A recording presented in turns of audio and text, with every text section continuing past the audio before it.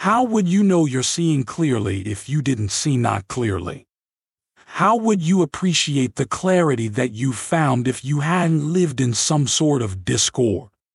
How could you live other than living in alignment with Source? You don't need some advocate to do what Source is already doing. Welcome to Infinite Consciousness, a daily inspirational podcast that's dedicated to helping you manifest your dreams faster. Through law of attraction tips, tidbits, and techniques to people who want to improve their lives, become leading edge creators, and gain a deeper understanding of law of attraction. We are delighted to have you here. And now, your tip for today. There is an unpleasing counterpart to every pleasing thing. Every particle in the universe contains both the wanted and the unwanted. Focusing on something unwanted in an effort to push it away from you will only make it closer to you. It's the law. You get what you focus on, whether you want it or not.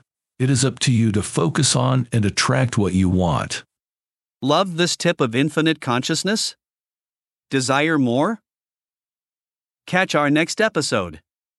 Head over to your favorite podcast platform and subscribe. It's very much appreciated. Thank you.